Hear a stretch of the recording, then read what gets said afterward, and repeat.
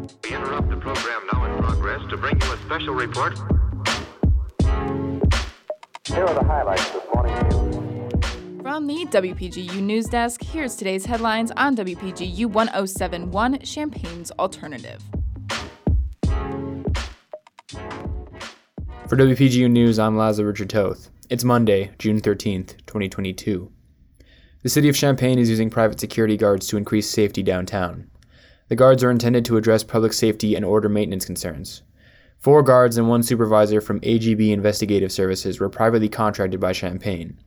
The Champaign Police Department said that the new guards can aid in handling less serious concerns like loud music and help residents feel safer downtown. The guards can't intervene if serious crimes are committed, but they are equipped with body cameras and pose as an official witness for police. The guards are on call Thursdays, Fridays, and Saturdays from 8 p.m. to 4 p.m. in certain downtown areas. Poison hemlock has begun growing in Illinois, officials say. Every part of the plant, including the clusters of white flowers at the top of their stems, are poisonous. Exposure can result in rashes, blisters, bruises, and cognitive difficulties. According to experts, ingestion of even small amounts of the plant can result in death. The plant is known as a wild carrot and can often be mistaken for the non-poisonous Queen Anne's lace plant.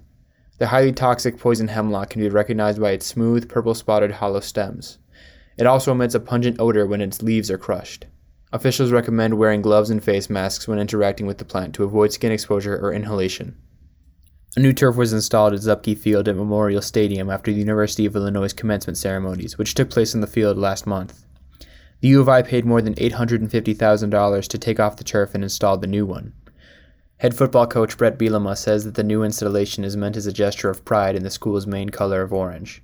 New university students will get to see the new turf during the annual Sights and Sounds event on August 18th. The Fighting Illini's first game of the season at Memorial Stadium will be against the Wyoming Cowboys on August 27th. University of Illinois runner Jonathan Davis placed 6th in the men's 1500-meter final at the 2022 NCAA Indoor Track and Field Championships on Friday.